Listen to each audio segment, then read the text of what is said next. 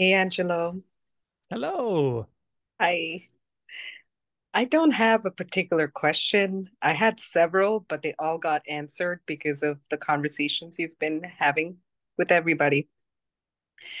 Because I was going to talk about shame, and then someone talked about shame. Then I was going to talk about the fear barrier. Someone's talking about the fear barrier. So, thank you everybody for asking my questions.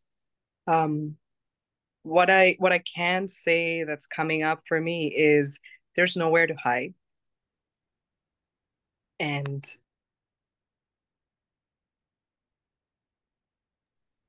sorry, I think I accidentally muted myself.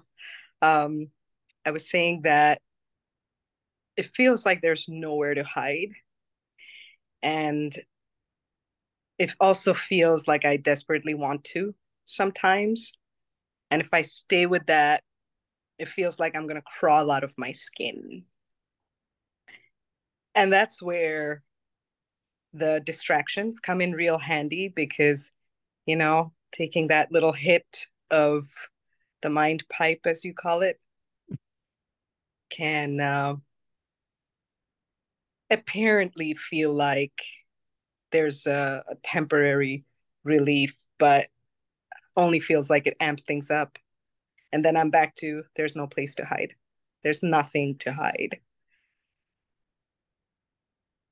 So that's what I wanted to say. I don't think I have a particular question.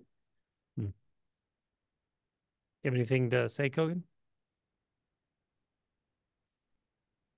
I would say that it was lovely that you switched off your camera just about the time when you said there's nowhere to hide, which was kind of like maybe a little bit the sort of mechanism that all of us have, right? Like, something about being seen or it feels sometimes threatening or something.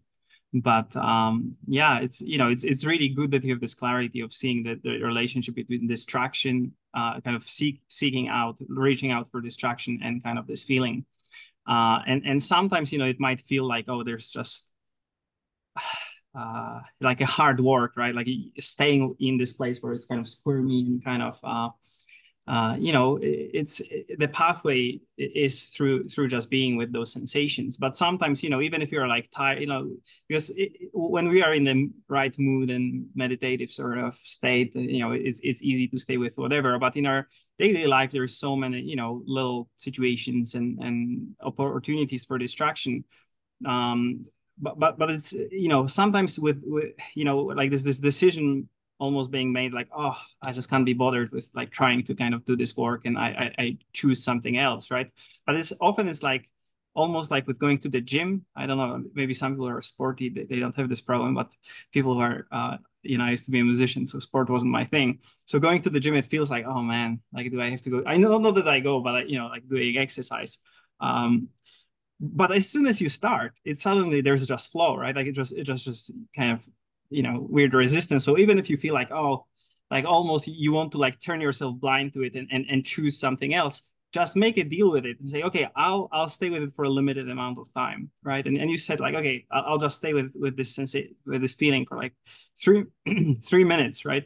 And you just go into it, and sometimes it's just it's just a blossoming of something. It's like a flower opening, and you just end up kind of being with it as long as it needs, and it's then it just unfolds itself, and you don't need to like avoid it or distract yourself for the rest of the day or something. Yeah, that's what came to my mind. Hmm. Yeah, go Sorry, ahead. go Go ahead. ahead. I was going to say it's funny that you mentioned the gym because I think when I'm actually engaged in physical activity is the one time when it's easy to stay with sensations because it feels like I'm actually there with it, especially intense physical activity. Um, Other times when, I just have time on my hands, I just feel like it's literally the devil's workshop and the squirminess comes back. And then there's like, well, there really is not. And then the shame thing like we were talking about with Matt, that's very prevalent, the need to be seen. One thing that came up, it's kind of been ongoing since the last retreat that we had, the need to be seen and the need to like feel ashamed of wanting to be seen is the same thing. There's no doesn't seem to be. There's a difference there. The sensation is the same. So that comes up, and then there's like, oh, there's just, again, like the shadow, it just sometimes feels endless. I was going to say the bit about wanting validation and then judging yourself for wanting validation, or maybe wishing you didn't want like that's that push pull of the mind. It's really good to get acclimatized, or to at least get familiar with that experience, because that's really how desire and aversion works. It's like they're just so tied together, and the closer we see it, the more we realize it's just kind of a fool's game. Like we can push or pull on experiences. We can convince ourselves that I really want that and I really don't want that. But the more we sort of buy into those really mental processes, the more we're just kind of awash with being pushed, feeling like we're pushed around. So it's not like we actually desire. The weird thing is, it's not like we actually desire something, and it's not like we actually have an aversion to something. We're identifying with the energetics of it. We're identifying with it. That's why the funny thing about so many aspects of this process is, when identity drops, nothing else has to change. Nothing has to change. There doesn't have to be no thought suddenly.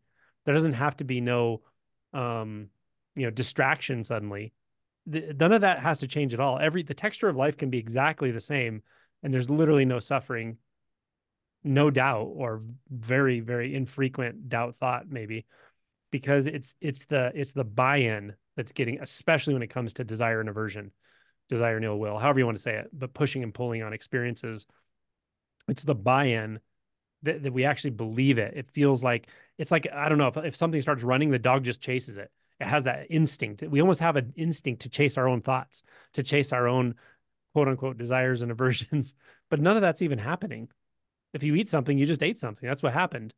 If you smile at someone, you smiled at someone. If you blush because someone noticed you, that's just what happened. There's nothing behind that. And there's nothing in front of it. And there's no one that's attached to it. Does that make sense? So it's our buy-in to that process, to the mental process that says, I desire this, I don't want this, I do want that, that I need this, I need less of that. I need things to ultimately, I need things to be the way I think they could be. The buy-in to that. That's just a thought process. That's innocent. The thought can be there. It's the buy-in, right? Which is very strange, because if you look for the buy-in, you won't find it. You won't find the buy-in, and you won't find the one buying in. But looking for it is hugely valuable. Hugely valuable. At some point, it's like, damn, what? All of this suffering was for nothing. There's no reason. There's no need to take a position in reference to anything. There's no need to hide. There's no way to hide. Nothing could be hidden. It's very strange, but there's ultimately just clarity here for you. Yeah. Does that vibe at all? Yeah, totally vibes. Yeah. Totally vibes. Thank Mm-hmm. you. Sure. Okay. Let's go to Lori.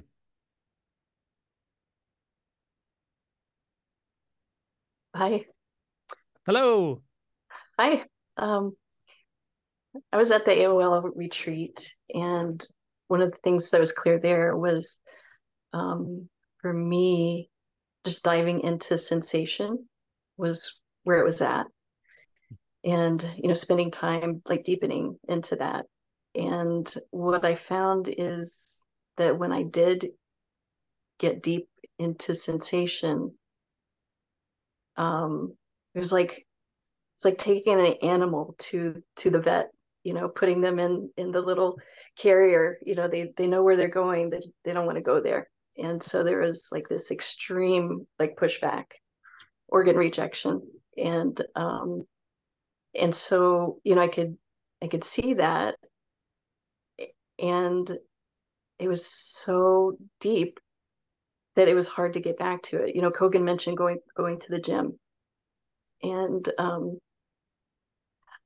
so this movement has happened in different ways, and so it was kind of long stretches before I could go back to it again, and then it would reappear. And then most recently, just a couple days ago, I thought, okay, well, it's just simple. And I looked at the sensations that were kind of pushing away from that, and got a little bit of an opening, and looked at I guess looked at silence, which was the strongest sensation at that moment. And, just inquired, like, is there any place it's not?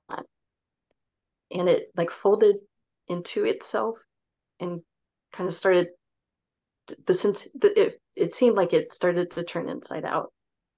And then again, the same thing came up of like, no, not this. So this has happened, many times along this journey in these different ways, like an unwinding of something happens and it's like, no, no.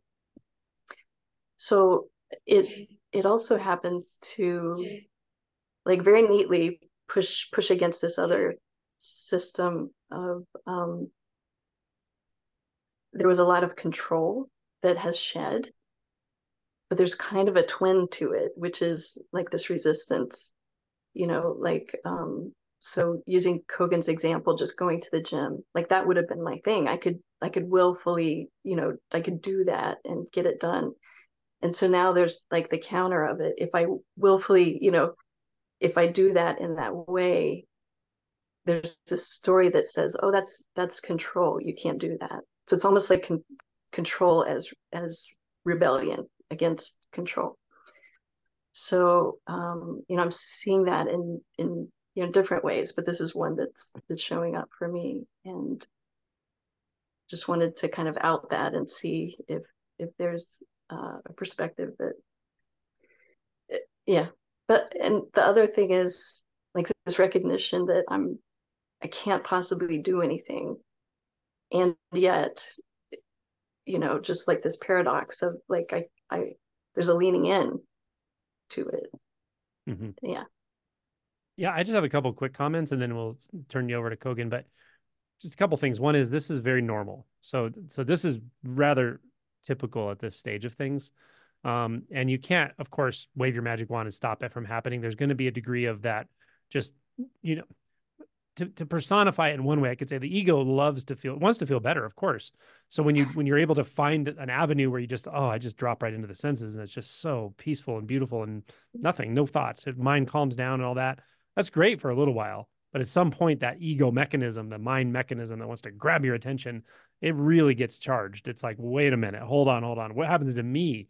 Me. This is all about me. What happens to me? Where am I going to go? How do I find my space? How do I get back here to regroup? And often it starts telling stories. So that's normal. It's going to happen for a while. It will subside more and more, generally speaking. So that's one thing I want to tell you. And the other thing I want to tell you is, if you're curious, in these times when it's like, okay, there's the immersion into the senses, and then it starts feeling like some resistance, something saying no to it, or it's like, no, not there, don't go there. Just relax your body, widen your aperture of attention, and just say, okay, well, this is happening. That's okay that it's happening. Let's look at what's actually happening. So I would suggest you could just look into each sense field and go, where is the no here? Where is the thing that's actually saying no? And look and feel. And the more you realize, I think the more the body mind realizes that you'll never find a no in a sensation. You'll never find a no in a sound. You'll never find a no in the forms and colors. You just won't. You won't find a no in a taste. And but just looking and seeing, is it here? Is it here? Is it here? It can really unload that polarity to where something just starts to get it. That it's like, oh, actually, no, it's just fine being here. This is the only place I've ever been, the only place I ever could be. It's the only game in town, really. And then the inversion of the mind, the way the mind wants to turn back on itself, it'll just subside over time. Yeah, but it can take some time. Yeah. Okay. Yeah, just to say thank you. That's great, because I look at the body like, where's the grip, and I'm interpreting it as that's the no there that could release. Yeah. So that's an interpretation. Exactly. And that's what we do. We associate, Okay. a certain sensation or a pattern of sensations with a very sort of intense story. But if you really look, you're going to find there's actually no association. There's nothing linking those together at all. But the looking is critical, and it takes some time. Yeah, that's beautiful. Thank you. Yeah, you're welcome. Kogen, you got anything? Yeah, I mean, I was just thinking about just trying to see Lori. I'm Lori, not can you that. say hi real quick? Hi. Hi, Kogen. How are you? Okay, thank you. That's great. Um, yeah, so I mean, that's maybe not specifically actually to you, but overall, many people listen to those things. So there's also sometimes if there's like a clear sort of sense of, if we go to the body sensation and there's this kind of response is like it's not safe here. Sometimes the sort of TRE exercises are also can be helpful in, again, it might be not your case, but it can be useful, the sort of trembling, going, giving it a go for a little bit longer stretch than for any, there can be restlessness based sort of difficulty in being a sensation. There can be, there can be a little bit different tones, but I think TRE is working on all those levels, and it's helping to kind of find this like pure equanimity in the flow of sensation itself, and can be helpful. And second thing, yeah, I mean, I guess I just wanted to kind of speak to this thing that you said, like, there's this, in past you were kind of driven person, and you could get things done, and then now you're kind of like, oh, wait a minute, that's a will, and it's kind of like, I think the area of the non-doership is one of those that can be a little bit like, especially if you're like in a gray zone, right? Like you don't feel necessarily the same sort of juice of will kind of rushing through your day-to-day life, but at the same time, you don't feel kind of maybe fully like it's just all unfolding. Then it can be kind of like a little bit confusing, but I think it's, I sometimes use this example. There was this saying, I was born in the People's Republic of Poland during, it was still communist time, and there was this kind of saying that they said, if you think it, don't say it. If you say it, don't write it down. If you write it down, don't sign your name. If you sign your name, don't be surprised. Um, it was, it was about the, kind of like KGB and all of that. But the point is, like, if you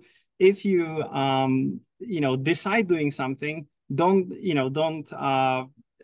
kind of blame yourself for doing something, out of that feels like, that there was a clear sort of directionality in it, because in a way it's uh non-doership also sometimes means that you are very particular about what or not you, but I mean, there is a very particular sort of pickiness in the moment that insists on something and goes for it full on, and it's totally fine, right? It's not like adding another layer of like, oh, I shouldn't be this kind of doing that because who is there to do it? Rather, it's just like there's natural unfoldment, and as Angelos saying before, it's like, there's not this sort of buy-in into any of that. If something, unfolds, or if, even if you feel strongly you want to do something, then, this movement is perfectly okay too. So it might be not your problem at all, but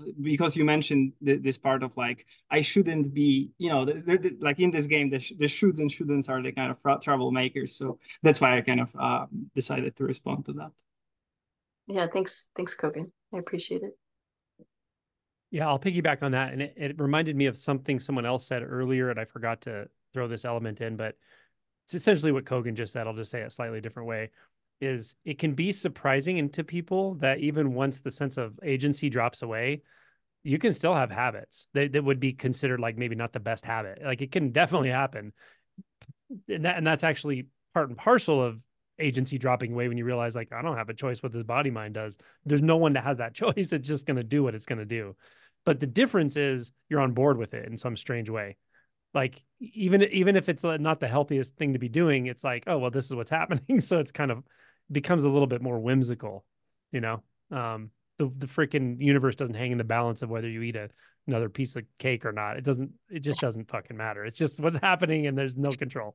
So that can be a surprising aspect of deep realization to people. Yeah. And, Yeah, and thank you. generally like really distracting quote unquote bad habits, things, they generally do fall away actually, but not on your terms at all. You don't have that choice. They generally do, because your tendency to avoid and distract does kind of subside, but it doesn't mean that every habituated pattern just stops immediately. That's just not going to happen. These body minds are very complex. So Right. Yeah, perfect. Thanks. You're welcome. Great question. Okay. I think we're gonna go to Bob.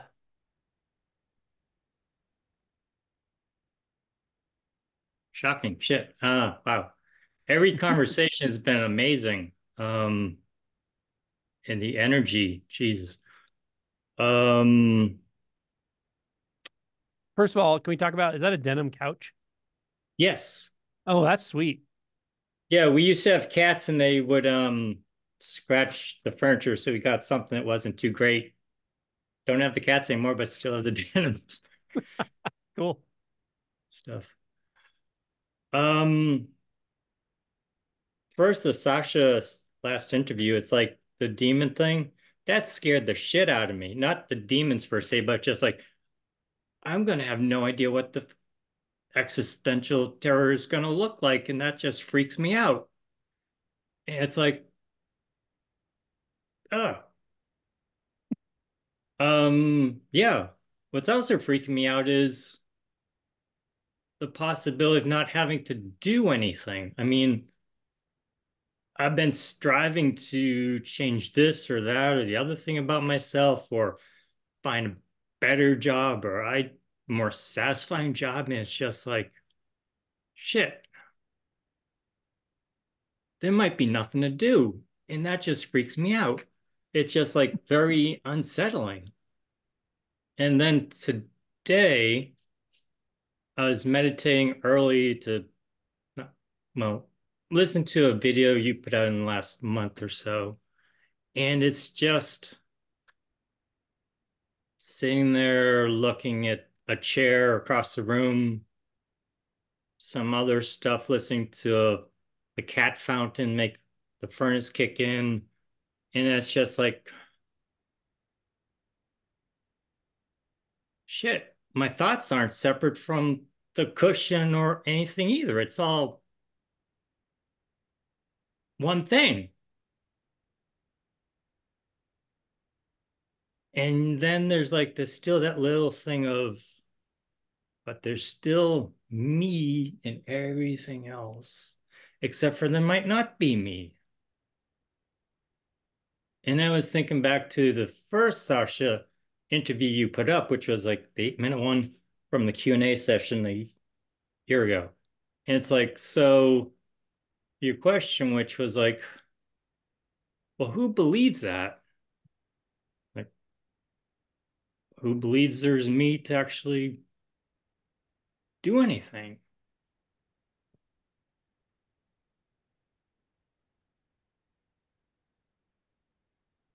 I don't know. I guess I don't even have a question aside from,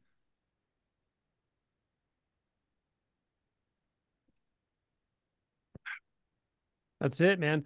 That's where the money is. Like, so the way you just demonstrated inquiry is perfect.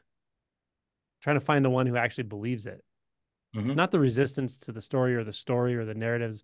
All that stuff can go on, but it's like, well, who's buying into it? Is there anything or anyone, you know?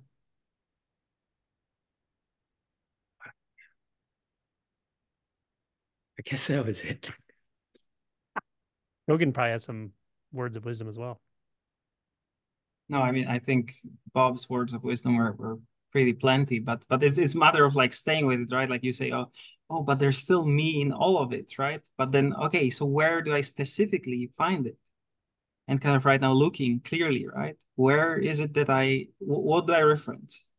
And kind of staying with this clear and simple looking, seeing, just, okay, now it seems, but it's one thought, right? Like outside of this one thought, there's me in everything, just going directly into sensations, the cat fountain uh, sound, or the touch of denim on the couch, right? And where is it? And just staying with this kind of open inquiry that everything is possible in a way.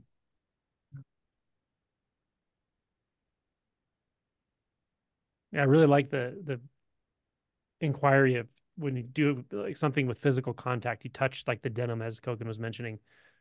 Where is that? Where is that? Right? Because it's one of those things that we're so sure we know. Oh, it's right there. Well, what is there? You know, You go right back to that sensation and just ask, well, where is this actually? Maybe close your eyes. Where is that? There's so much that wants to just jump up and say, oh, I know where that is. I know where that is. So there's a bunch of thoughts, like a bunch of stuff you learned, but where is that? Is there a where there at all? You know, like one sensation can take you so deep into this presence. It can unbind so much. So we're really literally like standing on a whale fishing for minnows a lot of the time.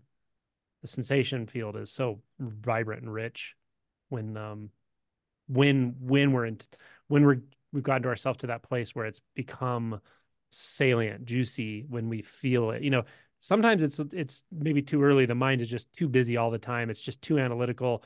You know, it's hard to get into direct contact with things and sensations and sounds. But once you can, it gets very, very simple. The inquiry gets very simple. Yeah, as Kogen described. All right. Thank you. Welcome. Okay. Yvonne.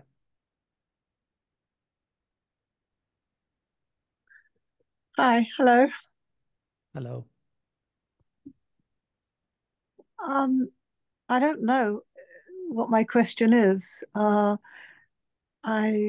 think I just need to share.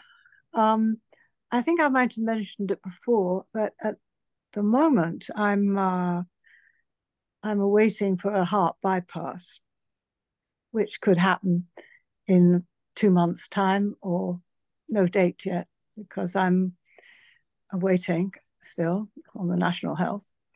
But as it's getting closer, my body's changing. And from being able to walk 2 miles, now I can't walk anything like that anymore. There's about a quarter of this person's abilities left. And I wake up in the morning and don't feel good. And then the thoughts go, oh, fuck, of course, I've got 2 heart valves that are not working. That's why I feel like this. And then I let the thought go and just become present. And it's just a matter of, well, trusting, no matter what. And when people say, "Oh, you're going to be okay," you know, it's been this operation's been done so many times, and you're going to be okay. You're going to feel better. But I know that. Well, I don't know. I don't know anything. I don't know anything, and so therefore, I don't have, even before this heart problem, I had lost my future. That I don't have a faith in. I mean, I don't have a future. I know, though. I don't know. I'm only here. This is that what there is here. And it's just being with the sensations, and the sensations are quite horrible. And being with them, and if I was to think about when I now know what's going to happen in the operation, all the things they're going to do, which is, if I don't think about it, it's like I'm going to be tortured or something. You know, the mind just freaks out. So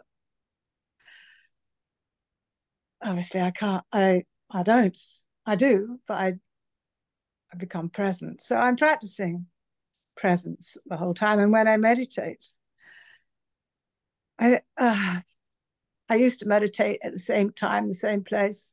Now I don't meditate always, because I think why am I meditating? But then when I do, I move out. I'm in the body feeling, and then I move out of the body, and it's just being with it all. It's just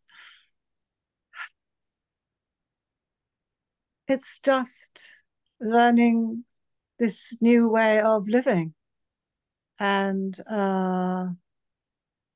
without knowing that I don't know what's going to happen. I might feel better later. I might not. I don't know. When everybody says I will, I don't know. And it's being with that. It's being with the complete unknown and being with trust that even if I die, it just is. I don't know. I just wanted to share because it's hard to share it. It's not easy to explain it.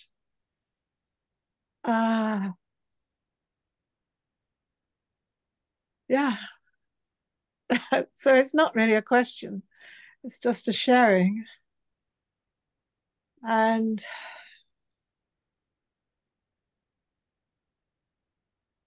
oh, yeah.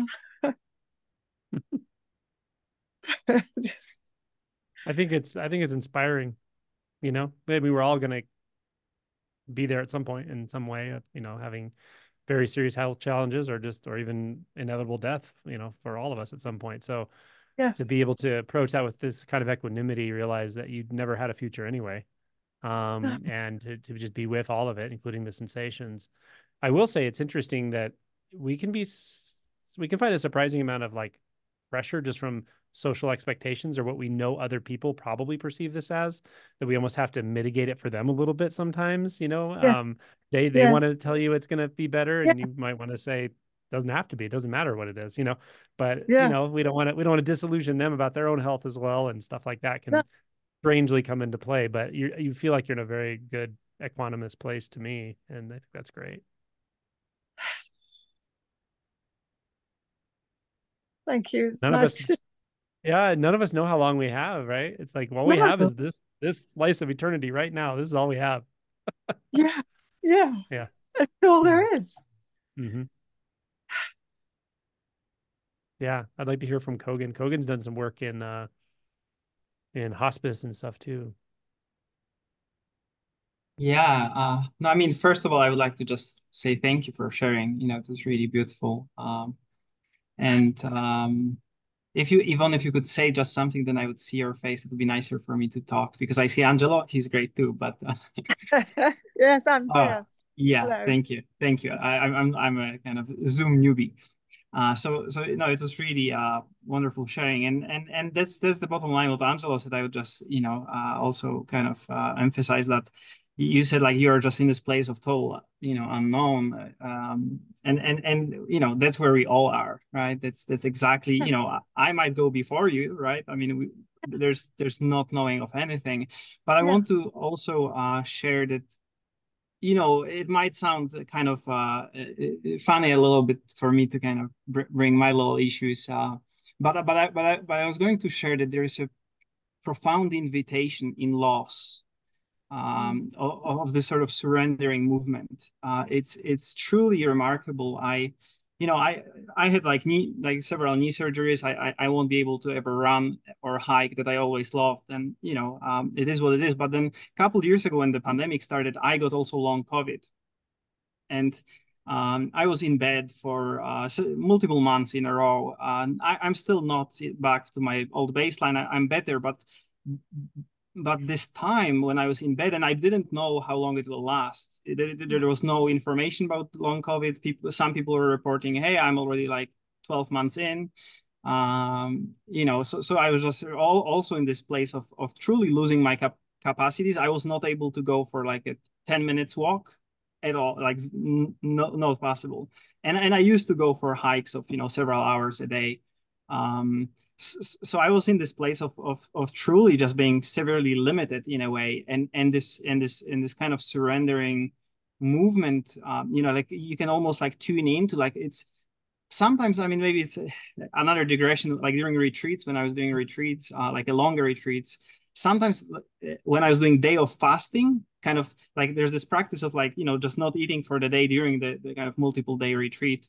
And then when everybody eats and you are there kind of with your empty plates, just sitting there, there is something beautiful about this kind of way of others can do it and I rejoice in it, and I will be in this place of just not being able to do it right now, and there's this kind of really heart openness and this sort of real surrendering moment, and it was during the, I don't know, like set any expectations or anything, but really this sort of further realization that I had into kind of more no self thing happened during the when I was had long COVID and I was just really debilitated in all other ways, just because I couldn't do what I always did, and some of us just need sometimes this universe showing you, you see, you are always, you did great, you are in control, but now you are in my hands and now you can't go for a walk.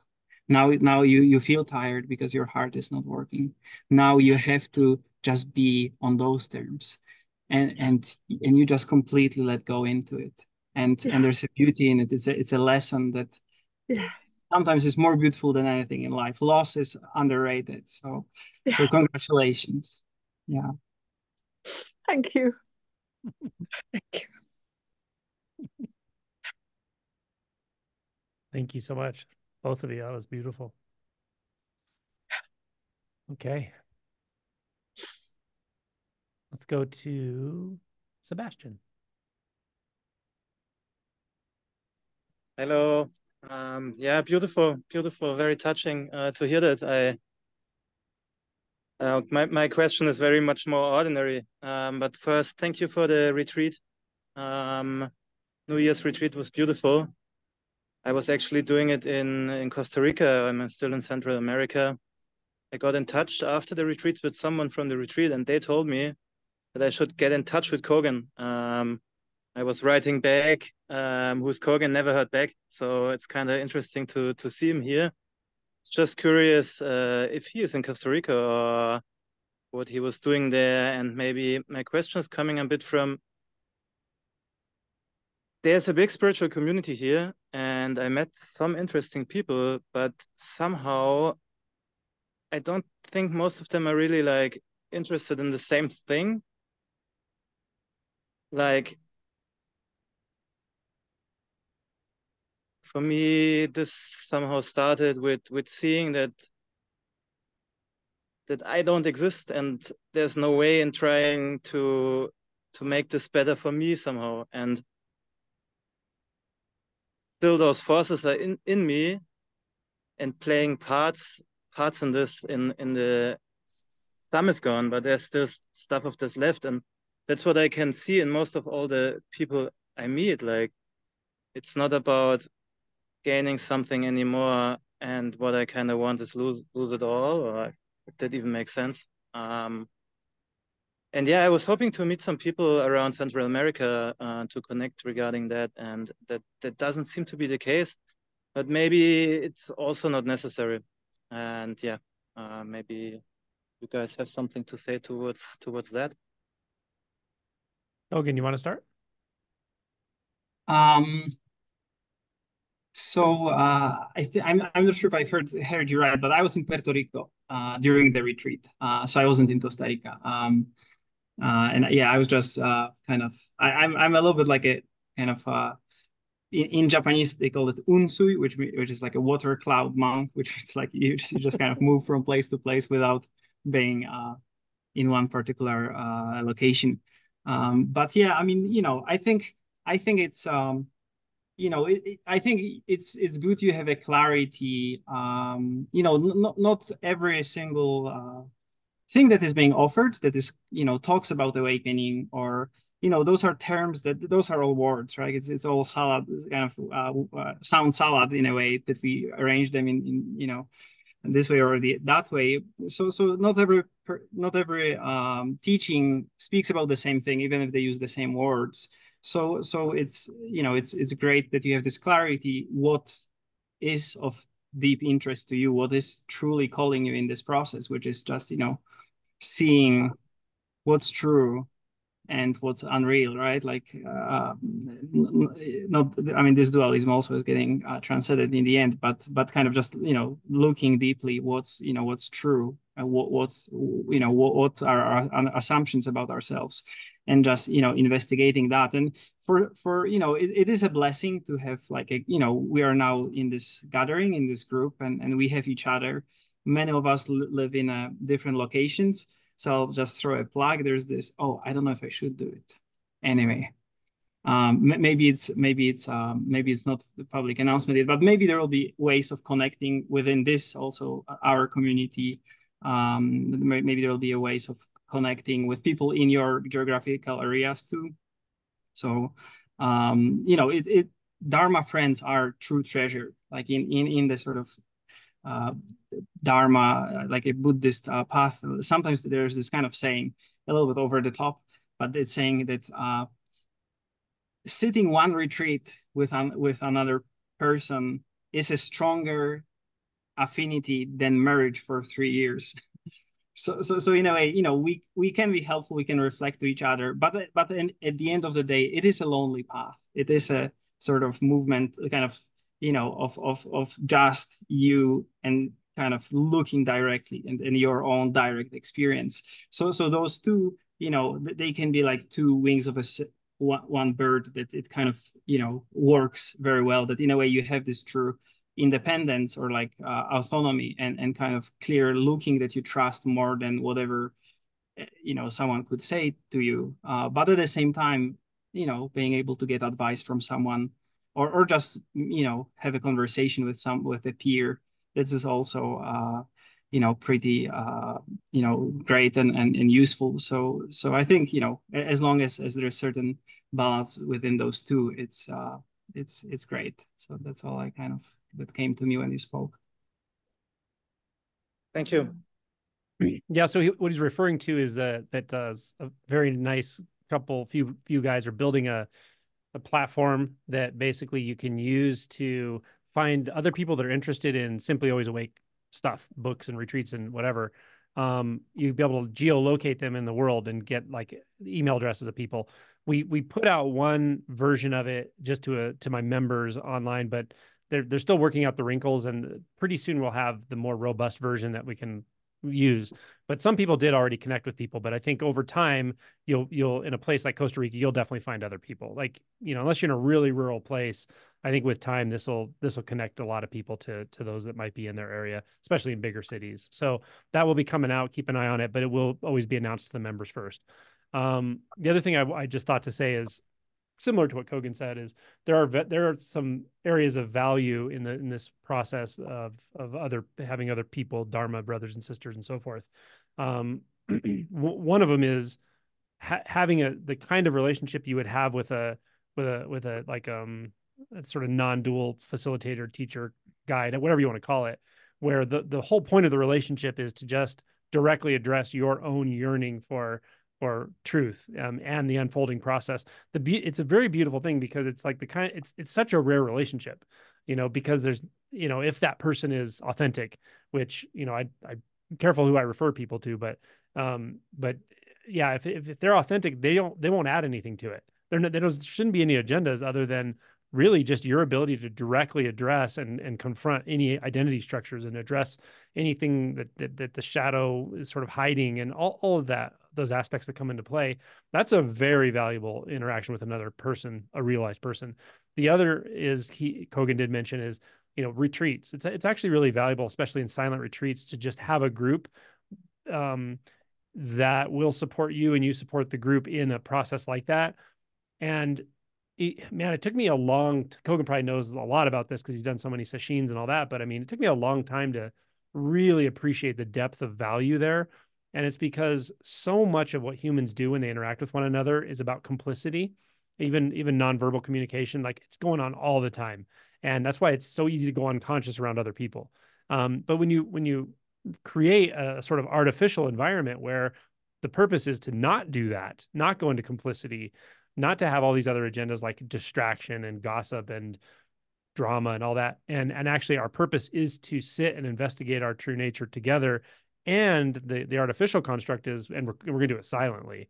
So then you learn a very different thing. You learn like, wow, first of all, I can be around other people without having to try to do something, impress something upon them, try to get something from them. Like it's kind of taken out of the equation for the most part in that structure.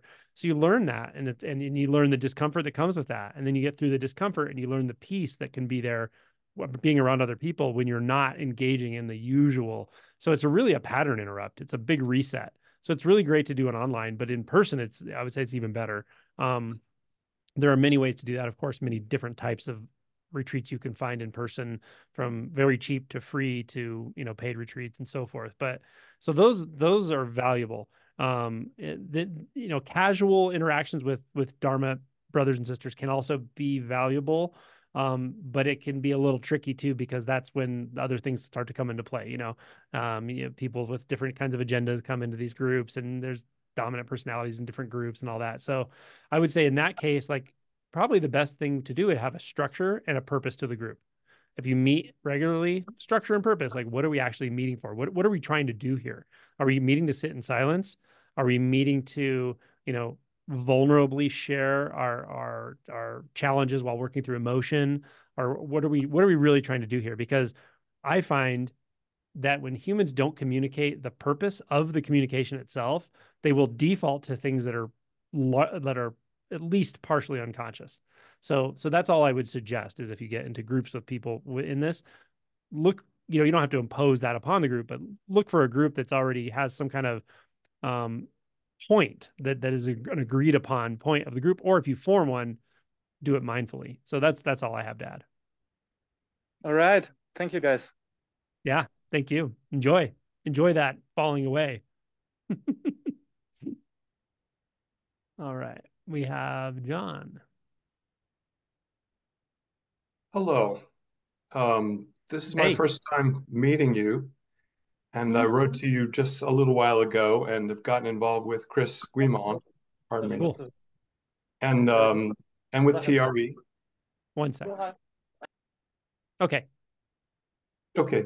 And so I've been looking for kind of how to get to the end of the path for a long time. And when I found your work, I thought, finally, there's somebody who's pointing out to the no self, which at least theoretically I understand is the end of the non-duality path, although you make it clear that, of course, nothing ends, right? But someone ends. And so as I've begun to work, and Chris has sent me videos to watch, and I've watched a whole bunch of my own in the last couple of weeks on the no self.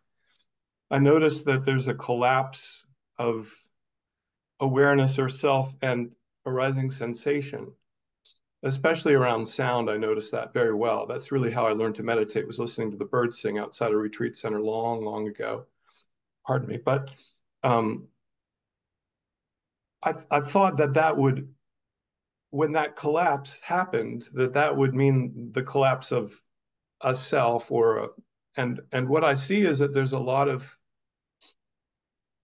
still plenty of mind chatter, and there is even some very strong aversion or attraction arising. And so my mind is a bit confused about all that. And I just wanted to just bring that up and ask about it.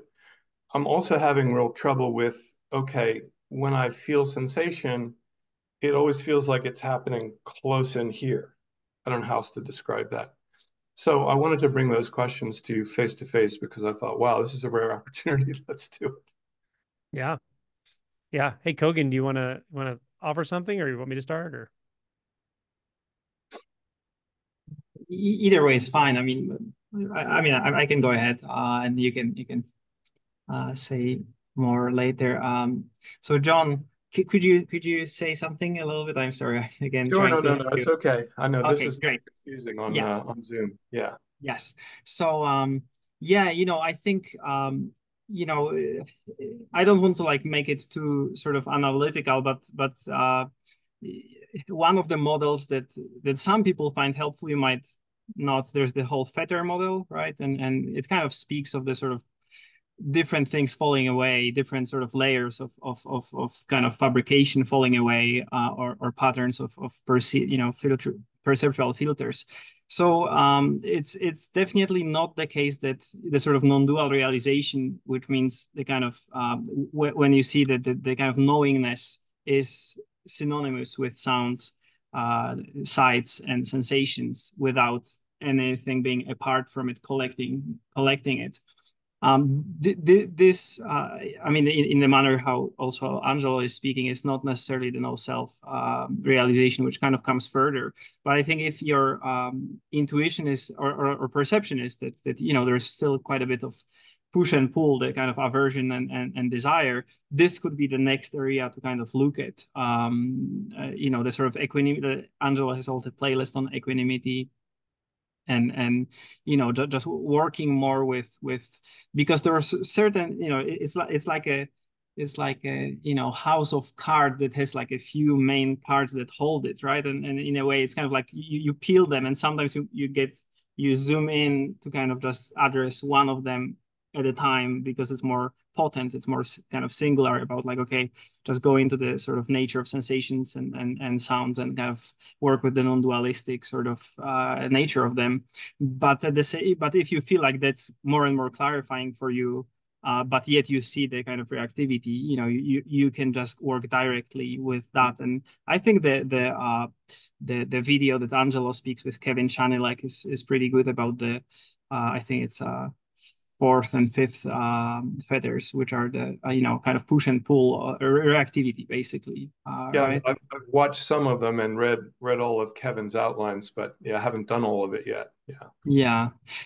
And also generally, what I would just say, it's like Adyashanti had this phrase that he used all the time, that is, it's always being, always becoming, right? That I think you have a good conceptual framework. It sounds about it, that it's truly, there is certain finality to certain arc, certain trajectory of path, but at the same time, it's surprising how every expectation that we put on, it could be something we read. If we have traditional background, we read what's arhathood, what's this, what's that, and we kind of have set certain expectations on how things should look like, and usually those kind of just only get into the way.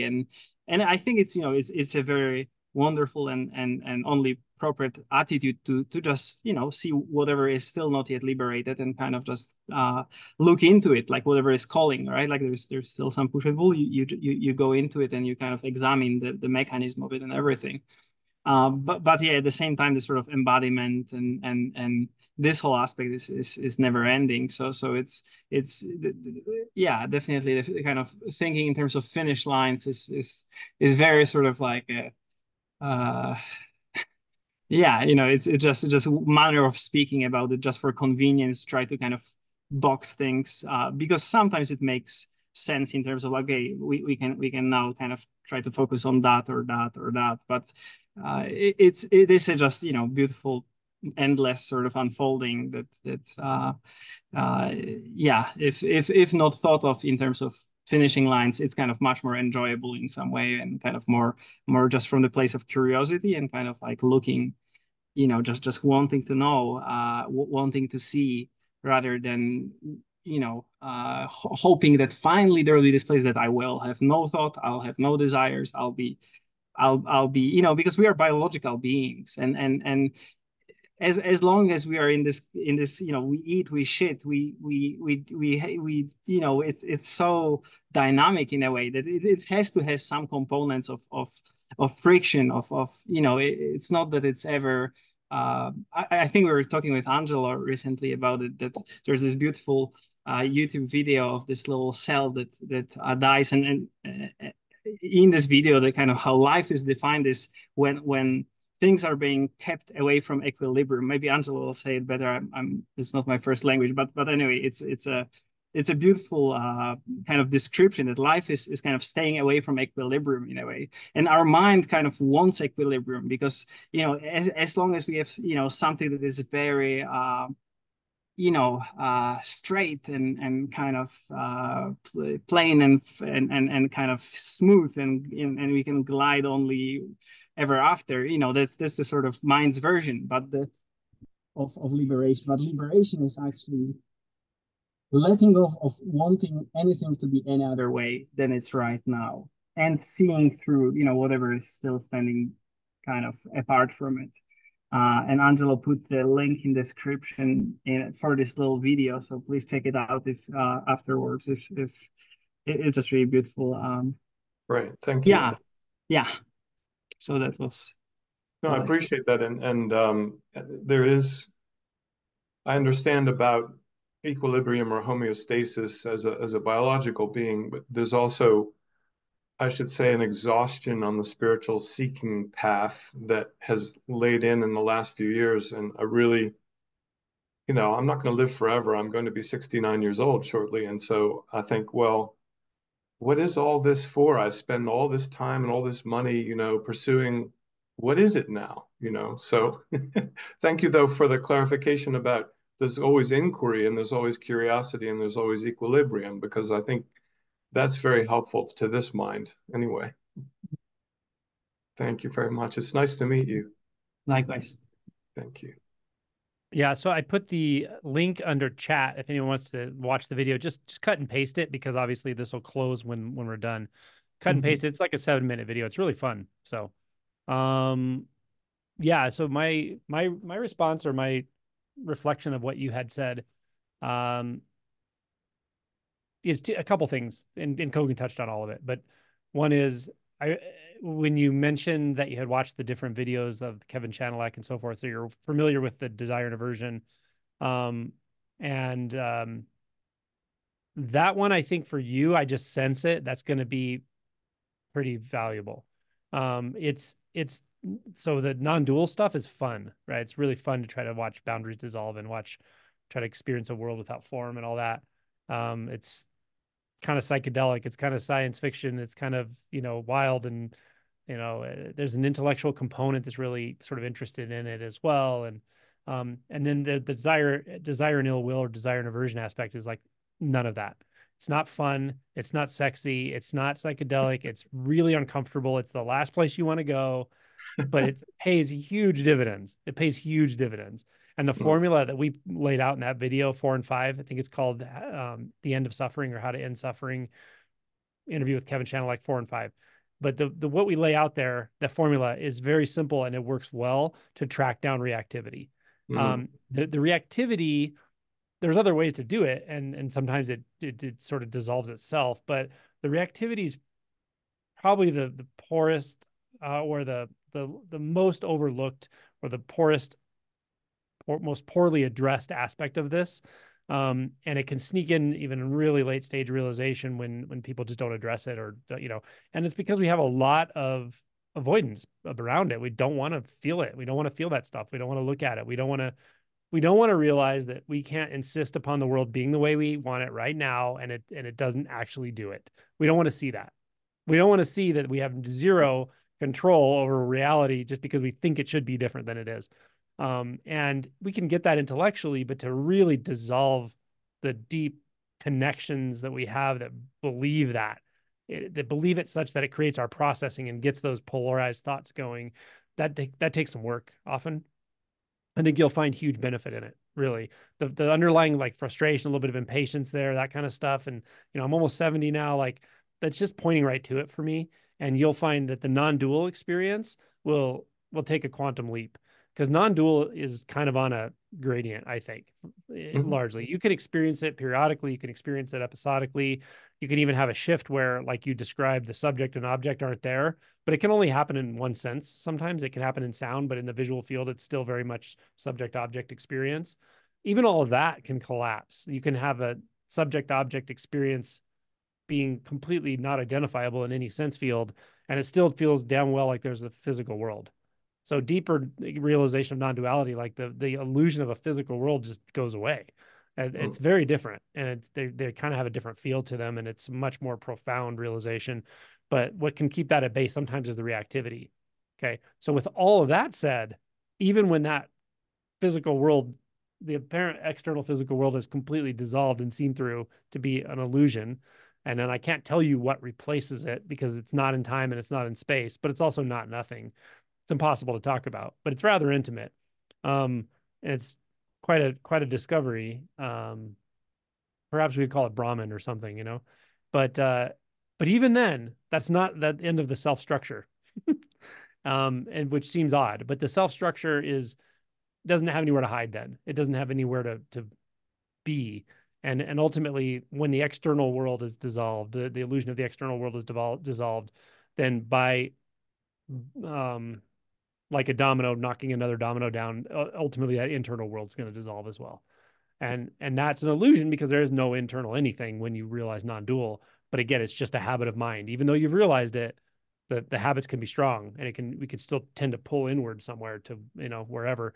And just the mere ability to do that, the mere functioning of that, even periodically, creates this kind of, I think my video that released today talks about this. It's kind of this inversion. It feels like an inner world is the best way I can say it, but it feels like something you've always wanted, you wanted to maintain, you've defended, but it's absolutely and completely unnecessary, and it's always distorting. 100% of the time, it's distorting in nature. That's the self structure. That's deep realization, though. That's beyond non-dual, actually. Now, they can go at the same time, and this can happen all kinds of different ways for different people. So don't get too caught up in the weeds of like mechanics, but I would definitely look into the reactivity aspect and just really track it down because it's very slippery stuff. And in my non-dual playlist also has explorations for like form and perception and all that. Thank you so much. Yep. It's a real pleasure to meet you. Nice meeting you. Thank You you. look great for almost 70, by the way. Hope I look that good. Thank you. That's kind. Yeah. Right. Let's go. Matt's iPhone is coming. Oh, wait, we're at time. But Matt, you want to do a real quickie?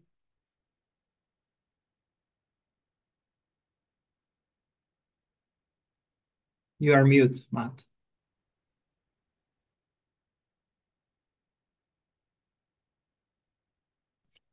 Okay, sorry about that. Full start. Shame told me that I couldn't come back for a second time. And I was like, you know what? I'm doing it. Good for I was you. just investigating the sound field, and I just wanted to report what I found and just see if I'm kind of on the right track. It instinctively feels right, but since I'm here, I might as well check. I was sitting with my eyes shut, listening to sounds, and there was a sense of the distance of sound, some far away, some close, and I was kind of then sort of aware of the I am that seemed to be receiving the recipient of these sounds at various distances, and I was kind of noticing that the sounds seemed to be separate to this presence, to this I am. And then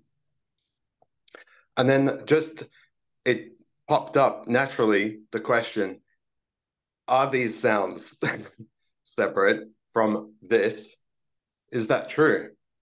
And suddenly it like popped, and it was like my sense of self expanded, and it was like no, those sounds are happening within me.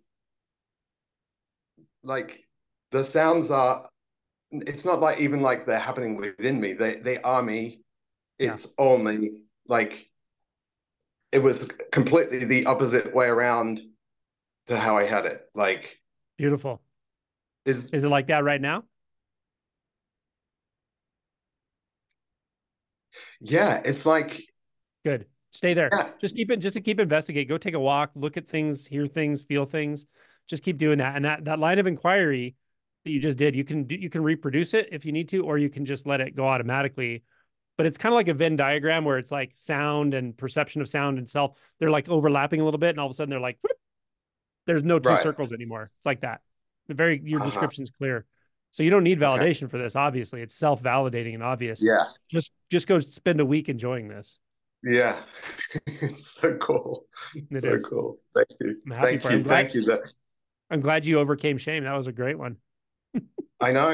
It was like the stories of like, oh my God, he's going to think you're just such a terrible person for dominating and blah, blah, blah, blah, blah, and all this stuff. And I'm like, I'm not buying, I'm just going to be with this heart racing. Good for you, man. Thank you, my friend. Thank you so You're much. welcome, my friend. Yeah, thank you. Yeah. Kogen, do you have any last words?